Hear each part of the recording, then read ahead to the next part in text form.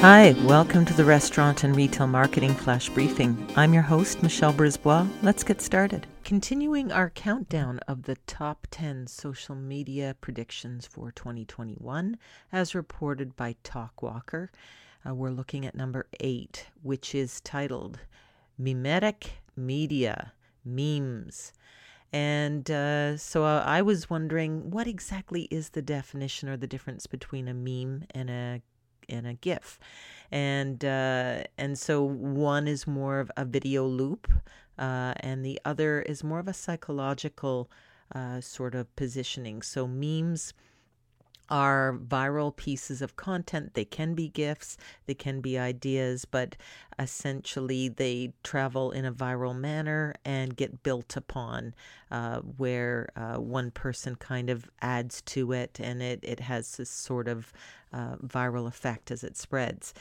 Now, they become more and more popular. They're big amongst younger generations. 55% of those aged 13 to 35 are sending memes every week.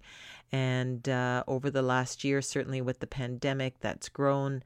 Mentions of memes increased from 19.8 million mentions in August 2019 to almost 25 million in July 2020. So that's up 26%. So they can be used for malicious reasons, spread disinformation, become highly politicized, as we see in the current climate. So they can spread disinformation. Now, why is this important in terms of brands and social media marketing? Well, there are certainly opportunities to leverage them to have some fun with brand marketing, but where you will need to keep track of your brand as a business is to do things they're recommending, like monitoring your logo, making sure that other people aren't using it in memes and having a negative brand impact on your business.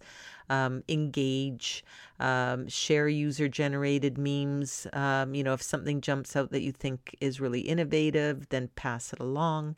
And some cautionary notes. In 2016, Wendy's included a meme that included Pepe the Frog, which caused significant negative response because apparently that character is often associated with the alt-right. So they had to delete, and they had to kind of backpedal on that.